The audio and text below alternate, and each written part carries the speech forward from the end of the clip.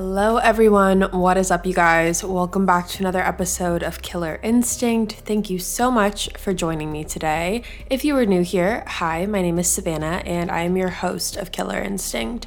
Before we get started, make sure you go ahead and hit that subscribe button, that way you never miss an episode. We post weekly here on the podcast every Wednesday and then again every Thursday on YouTube as well for the video version, and you are not going to want to miss it.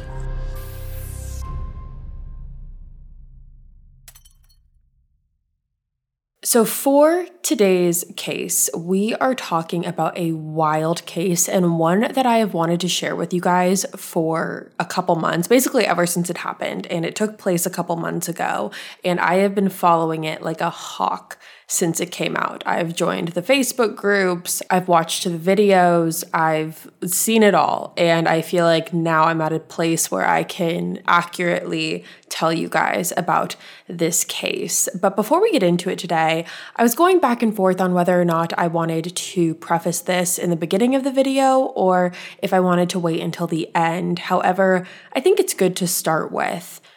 So today we are talking about a woman who, no matter how great she was and how many positive and complimentary things the people who knew her had to say about her, just like every other human on the face of the planet, she had some skeletons in her closet, you could say, as we all do.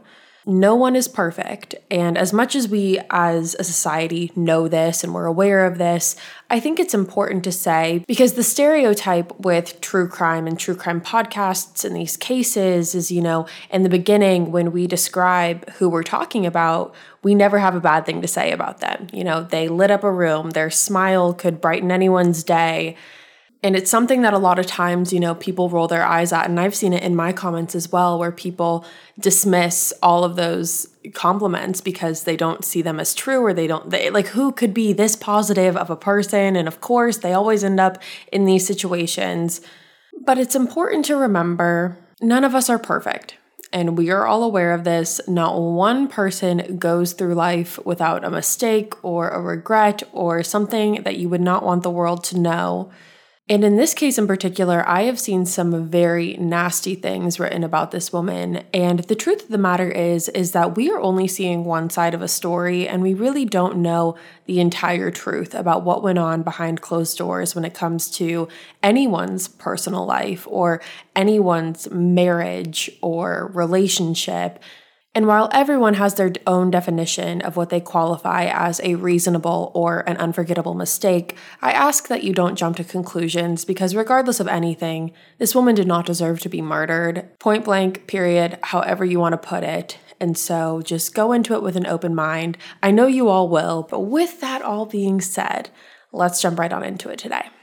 So we are talking about a woman named Orsolya Gaal, and she was born on September 12th, 1970, and she is actually originally from Hungary, which is where her mother and sisters still live. However, for the past decade, Orsolya and her family were living in the beautiful Forest Hills residential neighborhood in Queens, New York. Now, Forest Hills is very idyllic. It is filled with Tudor-style homes and lined with beautiful landscaping. Now, at the time of her death, Orsolya had two sons. She had 13-year-old Leo and 17-year-old Jamie with her husband, Howard Klein. Now, Howard worked in finance while Orsolya was a stay-at-home mom. Now, right when this murder took place, I went onto Orsolya's Facebook account and I looked at her pictures, and one thing that I could definitely tell just right off the bat is that she loved to document everything. Orsolya was constantly documenting and taking pictures and posting these pictures on her social media. She was taking pictures of her solo travels. She was taking pictures of family travels or just dinners with friends or outings and social gatherings. She was always taking pictures. And all of these pictures really make it seem as if Orsolya was living the perfect life. She was going on these extravagant vacations. She had two beautiful children and a great husband, and everything really seemed perfect. And Orsolya also had a lot of friends. She was very social and very likable. She's described as an incredibly loving and doting mother. Her kids are said to be her absolute world, and she was very much an animal lover and a nature lover. She had a dog, and this dog was said to have been her little sidekick. This dog went with her everywhere. And her other interests included the arts. Orsolya was a big fan of theater and ballet, which she was honestly living in the perfect place for it. She was living right outside of New York. She had endless opportunities to go see shows and recitals, and she took full advantage of that. Often she would go either with her friends, her family, or even by herself to just watch these shows because she loved it that much. And overall, Orsolya is described as a very happy person. She was always smiling. She was always in good spirits. After her murder, there were so many people who came forward and only had the best things to say about her. I truthfully don't remember the last time I've seen so many people come forward to talk about a victim and to talk so highly about a victim. Not one person had a bad thing to say about her. She was said to have been always smiling and always in the best of spirits. She was always very social, and everyone loved her. So where did it all go wrong? So Orsolya's murder occurred on the early morning hours of April 16th, 2022. So just a little under 2 months ago. But before we get into what happened there, let's talk about the timeline of what happened in the hours leading up and where Orsolya was the night prior on April 15th. So at this time, Howard and their oldest son, Jamie, were actually gone visiting colleges. Again, Jamie is 17 years old, so he was starting to think about where he wanted to go and what universities he wanted to look at. And on April 15th, him and his father, Howard, were in Portland, Oregon, looking at colleges, and they were planned to come home on April 16th. So because they were gone, that obviously left Orsolya and Leo at the house by themselves. And this day seemed like any normal, typical day. A neighbor recalls seeing Orsolya in the backyard with her dog earlier that afternoon, and she seemed in good spirits. They didn't exchange any conversation, but he said that this seemed like a very just normal outing. She wasn't acting like anything was wrong. She didn't seem upset. Everything seemed perfectly fine. Now, on the night of April 15th, Orsolya actually had some plans of her own that night, and these plans consisted of going to the Lincoln Center to watch a show with some girlfriends. So she ended up going to the show and then separated from her friends afterwards, and after the show was finished, Orsolya then went to a bar. Now, this bar was called the Forest Hills Station House, and Orsolya was a regular here. Employees said Orsolya was a familiar face, and they were very happy to see her when she walked in. She was always happy and always smiling, and this night was no different. She wasn't acting weird at all. However, little did she know that these were her final moments of her life. Orsolya was at the bar by herself, which wasn't unusual for her. She did this quite often. She stayed there for about 45 minutes and ordered her regular drink, which was a Moscow Mule. After finishing up at the bar, she then made her way back home and arrived back to her house around midnight. Now, at this point, the next couple hours are a little bit of a blur. However, what we do know is that on the early morning hours of April 16th, there was a man named Glenn who was walking his dogs through the Forest Hills Park. This is something that he did very regularly. He'd lived in the Forest Hills area a very long time. However, while he was walking his dogs, he spotted a black wheeled duffel bag. He saw the bag laying half on the grass and half on the sidewalk. At first, he didn't think anything of it. This just seemed like any normal bag. However, when he got closer, he ended up seeing a large amount of blood leaking from out of the bag and onto the pavement. Imagine an app designed to make you use it less. Seems a little counterproductive, right? Well, Apartments.com's instant alert feature works exactly that way. Instead of scanning rental listings a million times a day, simply set and forget your search to whatever you're looking for in a place and let Apartments.com do the rest.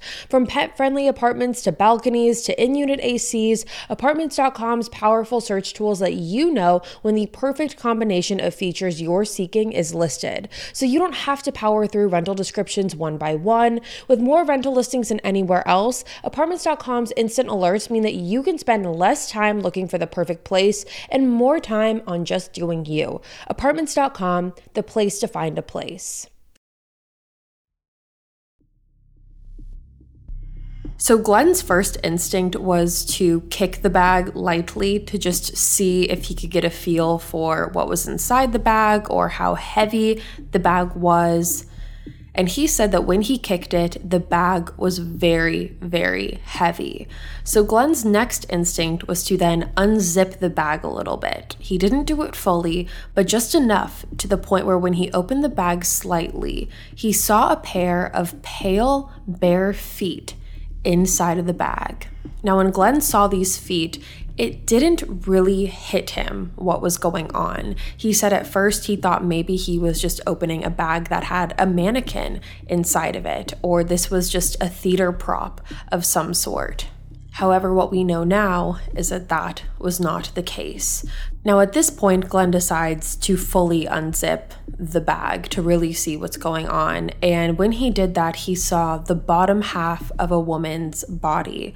The woman was wearing black skinny jeans and a belt, and he also saw the upper half of the woman's torso. And at that point, Glenn knew that he was not looking at a mannequin and that this was a body. And what we know now is that the body inside of the bag was Orsolya Gaal. Orsolya's entire body had been stuffed into this bag head first, which is why when Glenn unzipped the bag, he saw her feet and the lower half of her body.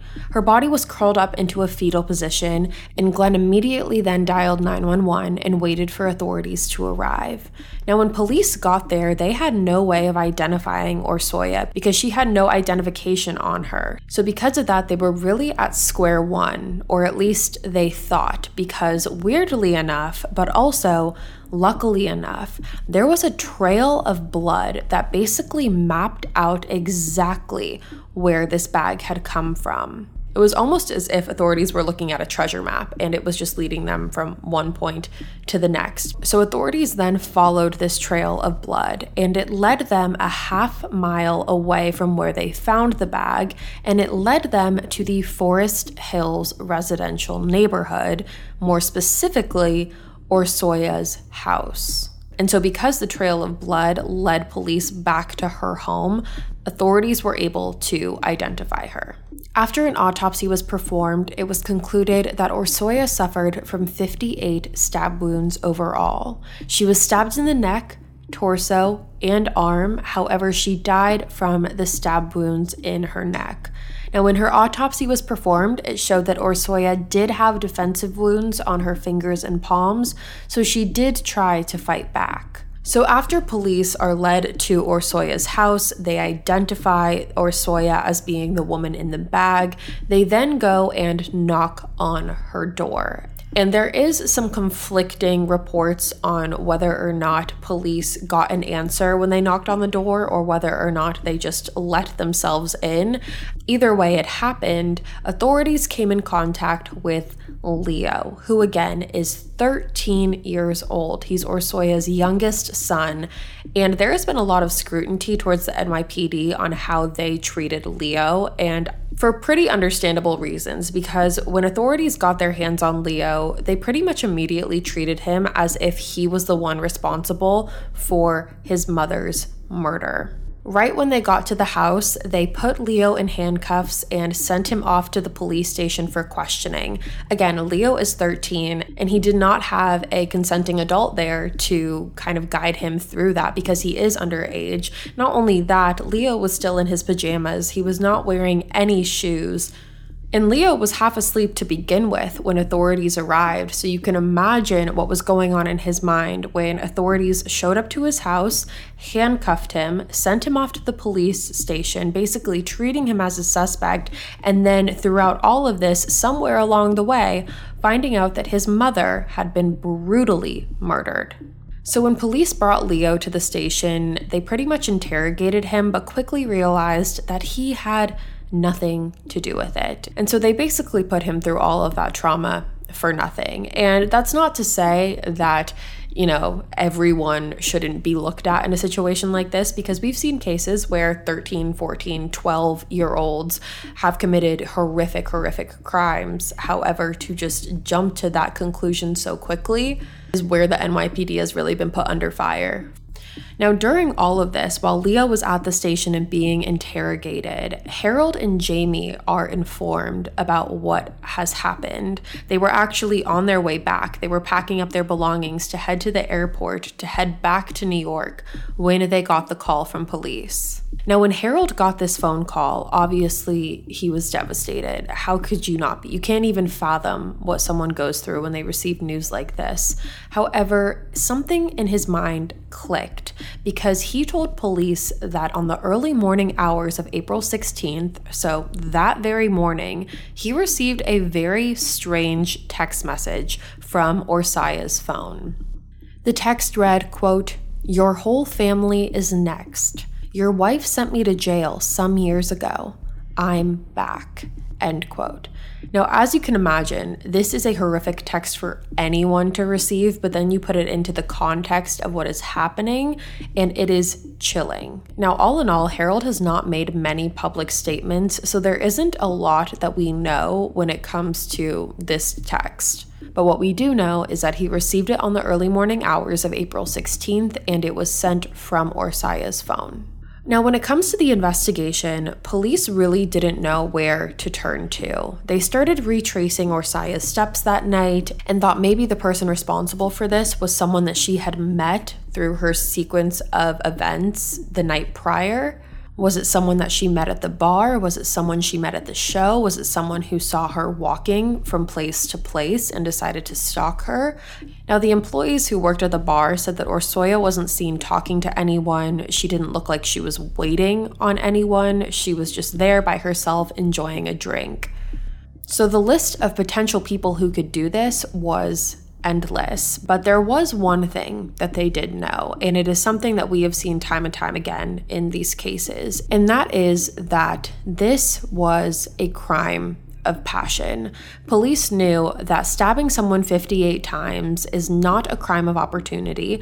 It is not a burglary gone wrong because nothing was stolen from the home.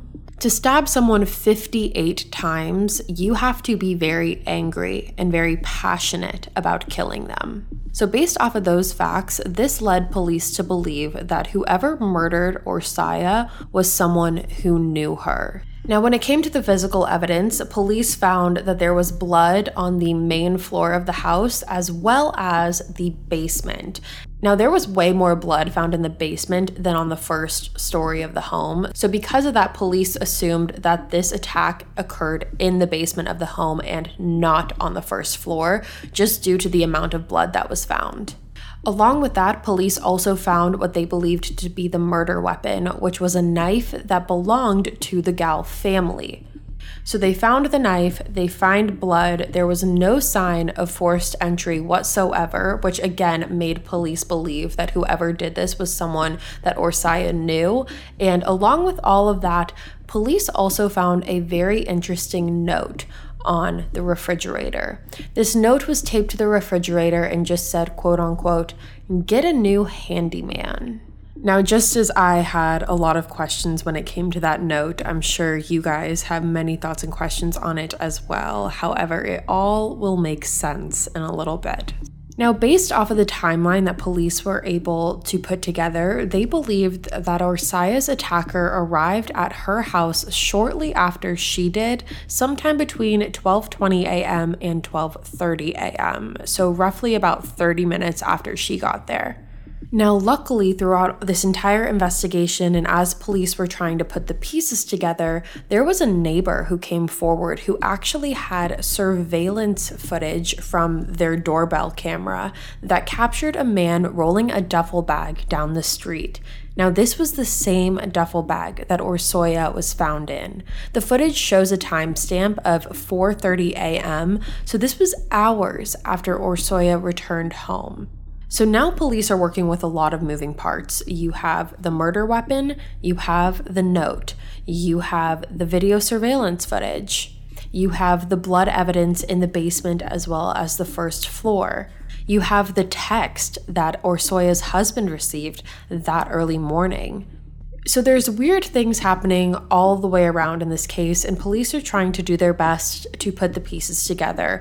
And they did have their eyes on multiple people. This was one of those cases where it wasn't that they didn't have any suspects, they almost had too many potential suspects. And that was because when police recovered Orsolya's phone, they discovered that she had been texting multiple people the night before she was murdered. On April 15th, police discovered that Orsolya had been texting several other men. The context of those texts haven't been released, so we don't really know what the conversations were about. However, it was said that she was texting about 3 to 4 other men that night. And so police obviously wanted to speak with these men. They wanted to figure out what their connection was to Orsolya, if they had plans to meet up with her that night. And they also wanted to talk to whoever this handyman was, because clearly this note had some significance, and police wanted to figure out who the family handyman was. And so along with the 4 people that Orsolya was texting that night, they also wanted to get this handyman in and see what his connection was and if he potentially had anything to do with it. So police had a lot more questions than answers at this point. However, this is when everything shifted. So on the days after Orsolya's murder, there was 24-hour police surveillance sitting in the Forest Hills neighborhood. So there was a squad car there 24/7. So now we move to that Wednesday, which was April 19th. So less than a week after the murder, and there is a police car sitting in the Forest Hills neighborhood. And while the police officers were sitting in this car, they ended up getting approached by a man. And once they were approached by this man, he told them, quote, "I hear that you're looking for me," end quote.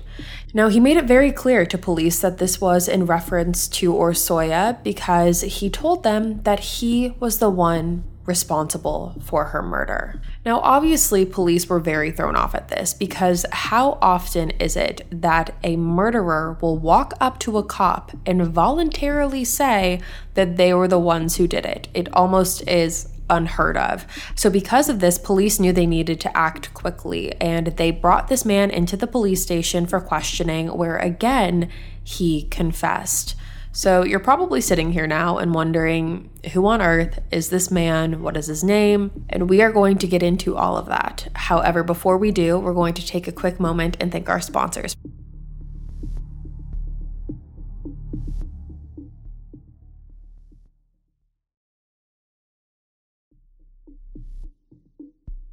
So who is this mystery man that has confessed to this horrific crime? That would be a 44-year-old man named David Bonola. Now, David was actually working as a handyman at the time of the murder. However, his dream was to be an aspiring filmmaker, and he came over to the United States illegally from Mexico about 21 years ago and has been living here ever since.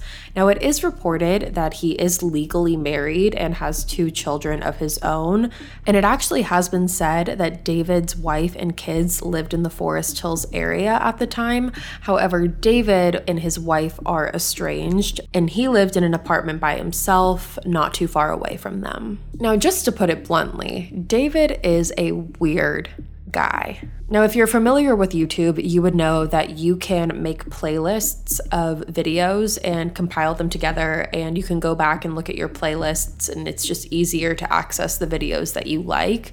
And so David had many playlists on his YouTube account, and these playlists were not of his videos because he didn't really have any videos. They were just videos of other people, but the types of videos that he was saving and putting into these playlists were a little concerning. These videos basically had two categories. One was crime and one was women. Now, the crime category and the videos that he had in that playlist were about people getting murdered, raped, stabbed, different accidents that had been happening in the New York area. And then when it came to the women category, he was saving a lot of videos, and you guys will probably know the kind of videos I'm talking about. They're the kind that, quite honestly, a lot of people make fun of, and they kind of take it as satire. They're basically just tips on how to get any woman. And the videos say that. They say how to get any woman you want, how to not take no for an answer, how to get any woman to fall in love with you, how to be irresistible towards women. He even had one saved about how to seduce a married woman. So a lot of these were just centered around a very misogynistic approach, and that is why a lot of people just view them as satire on a day-to-day basis. However, David seemed to take these videos very seriously. And it's been reported that David had a talent of making women feel very uncomfortable, just in general. David would often visit coffee shops in New York and make the female employees feel very, very uncomfortable. It was said that he would order his coffee and then sit in a table in direct view of the baristas who worked there and would just constantly watch them. He would write them love letters and love songs and put it in their tip jars. He would ask them very personal questions about their love lives. He even proposed to 2 different employees at one point, and he also had the police called on him on one specific occasion. So as much as it was an incredible shock for people who kind of knew David in their passing, or these baristas, for example, to see that David was the one who was responsible for this or claiming that he was responsible for this, it also wasn't very surprising because they knew him as the creepy guy who would not leave them alone, and they had to file harassment complaints on him multiple times. So when police finally sat David down at the station and he was making his confession, not only did he confess that he was the one who murdered Orsolya, but he also confessed that he was the one who wrote the note. And that made a lot of sense to police because David was their handyman. So the note, "Get a new handyman," made sense in this context. Now, when police looked back at Facebook activity, they could find that David had commented on several of Orsolya's posts dating back to 2019, complimenting her on several. Now, it should be noted that due to the note on the fridge, as well as due to Orsolya's cell phone records, police did have their eyes on David. So this wasn't just some random guy that they had never heard of. They had heard his name because they knew that he had worked on their house. However, they didn't have enough information to arrest him, and they certainly did not think that he was just going to outright confess to it. Now, in terms of physical evidence that connected David to the murder, police were able to recover boots that belonged to David that had Orsolya's blood on them, as well as bloody bandages. Now, it was also discovered that after the murder, David actually went to a doctor to have the cuts on his hands treated because he did end up getting cut in the attack as well. And along with all of that, he is also seen on surveillance shortly after the murder with bandages wrapped around his hands. So what is the deal between David and Orsolya? Because yes, he is the handyman, but how did we get here? Well, apparently, when David sat down with authorities, he told them that him and Orsolya had been in an on and off relationship for the past 2 years. David said that the two of them were on a break before they decided to get back together in April of 2022, so just 2 months ago. However, he said that Orsolya was the one that broke things off again shortly after that. In his initial claim, David said that this breakup is what prompted him to go over to Orsolya's house the night of the murder. He said that when he arrived to the house, him and Orsolya were talking on the main level, so the first floor. However, David said that after some time, the conversation started to get heated and they started arguing. So Orsolya suggested that they move the conversation to the basement, that way they wouldn't wake up Leo, who was sleeping upstairs.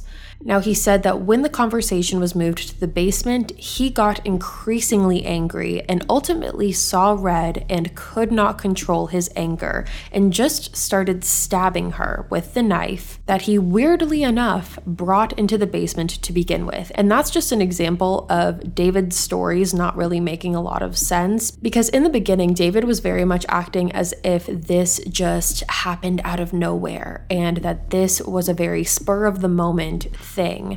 However, this had to have been premeditated to some degree if David took the knife down to the basement to have that conversation. That's where his story loses a little bit of credibility, because he's saying, we started talking on the first floor, we were kind of getting a little loud, having this argument, and then we decided to go into the basement to finish the conversation, and then things just got out of control from there. But somewhere along the way, he had to have picked up that knife and took it into the basement with him. So whether or not he forced Orsolya into the basement, or whether it was he grabbed the knife without Orsolya seeing it and then walked into the basement, he, to some degree, knew that he was going to take this knife into the basement and kill her with it.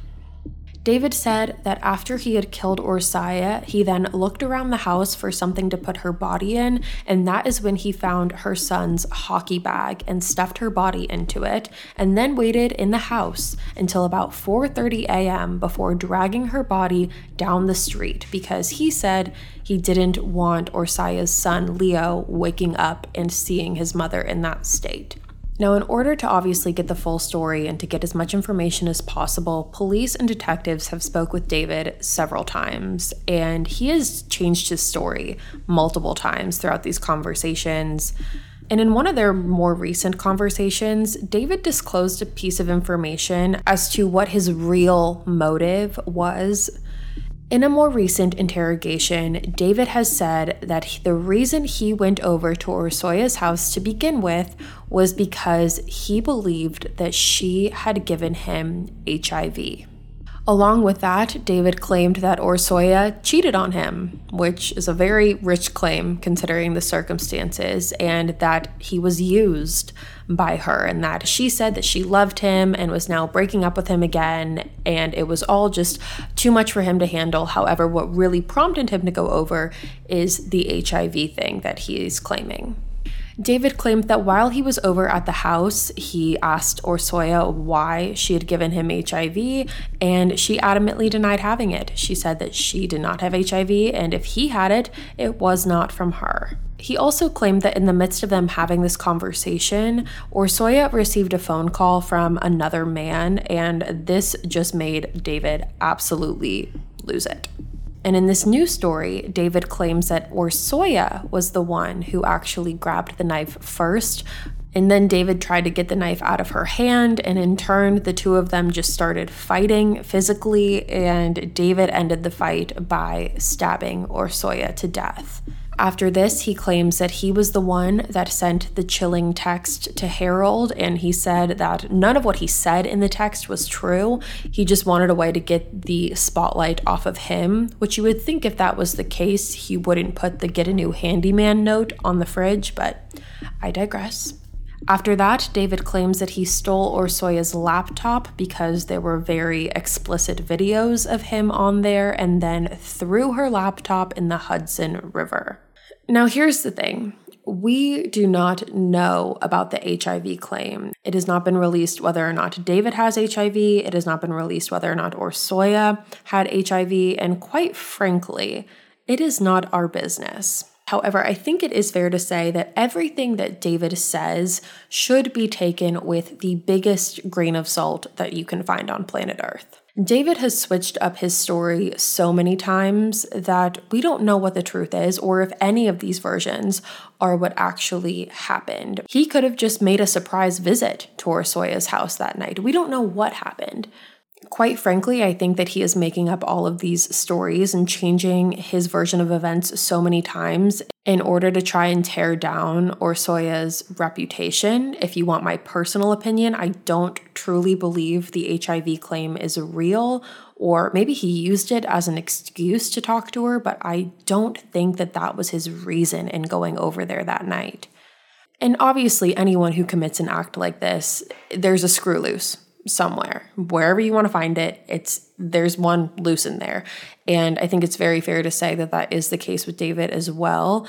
It's been said by police and detectives and the public that he is not the most stable person in the world. And I think that that is shown through the series of events even before the murder, but also obviously now including the murder. Now, where we stand right now is that David has been arrested and charged with second-degree murder, first-degree criminal tampering, and fourth-degree criminal possession of a weapon. Now, regardless of the fact that he has confessed to this murder on 2 different occasions at least, he is pleading not guilty to these charges, but if he is convicted, he will get 25 years to life. Now, again, like I said, we don't really know what happened here. We don't know why David went over to Orsolya's house that night. We don't know what set him off. We don't know what triggered him. We don't know why he did what he did. We don't know if this was premeditated to the point where he knew that that's what was going to happen and that was his mission once he got there, or if he went over there to have a conversation and it genuinely went south because of his rage. So I'm really interested to hear what your theories are on that, because I'm teetering with both options in my head. I think it is very possible that he was angry about the breakup and then went over there to kill her. I also think it's possible that he went over there to try to win her back and she rejected him again, and that sparked the anger. I think it's possible that he went over there to talk to her and maybe she did get a text from someone else or a call from another man, and that's what set him off. All of them seem like very plausible possibilities. However, the one that I just can't get on board with is this HIV thing. It just seems very out of left field and seems like he's trying to make an excuse for his behavior. So now that we're wrapping up this episode, I know we mentioned this in the beginning, but I do want to reiterate. The victim blaming in this case and towards Orsolya has been unreal. The public shame that Orsolya has received after she has been murdered in one of the most brutal ways is sickening to see. And I'm sure you can imagine what people are saying, because obviously there were some things going on in Orsolya's life that we don't know the full story of, so we can't make an accurate assumption. We don't know what was going on in the marriage between Harold and Orsolya. The options are quite literally endless. They could have had an open marriage, or maybe they didn't, but maybe Harold knew about the affair, or maybe Orsolya was afraid to say something about David because clearly he has some mental instability. We just don't know.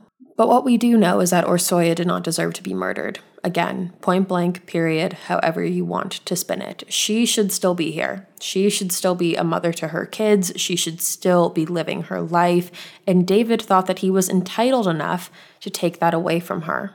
So I will definitely be watching as this case unfolds in the future, and I will keep you guys updated on it as well. I really am interested to hear what your theories are about this case, because while this case is solved, we don't necessarily know why. We have the who, we have the what, we have the when, we have the where, we don't have the why. But I'm really interested into seeing what you guys have to say about this one. So with that being said, you guys, that is all for me today. Thank you so much for tuning in to another episode of Killer Instinct. Again, if you are new here, hi, my name is Savannah, and I'm your host of Killer Instinct. Make sure you go ahead and hit the subscribe button. That way you never miss an episode. We post weekly here on the podcast every Wednesday, and then again every Thursday on YouTube, and you're not going to want to miss it. I'll be back next week with a brand new case for you guys, and until then, stay safe. Bye, guys.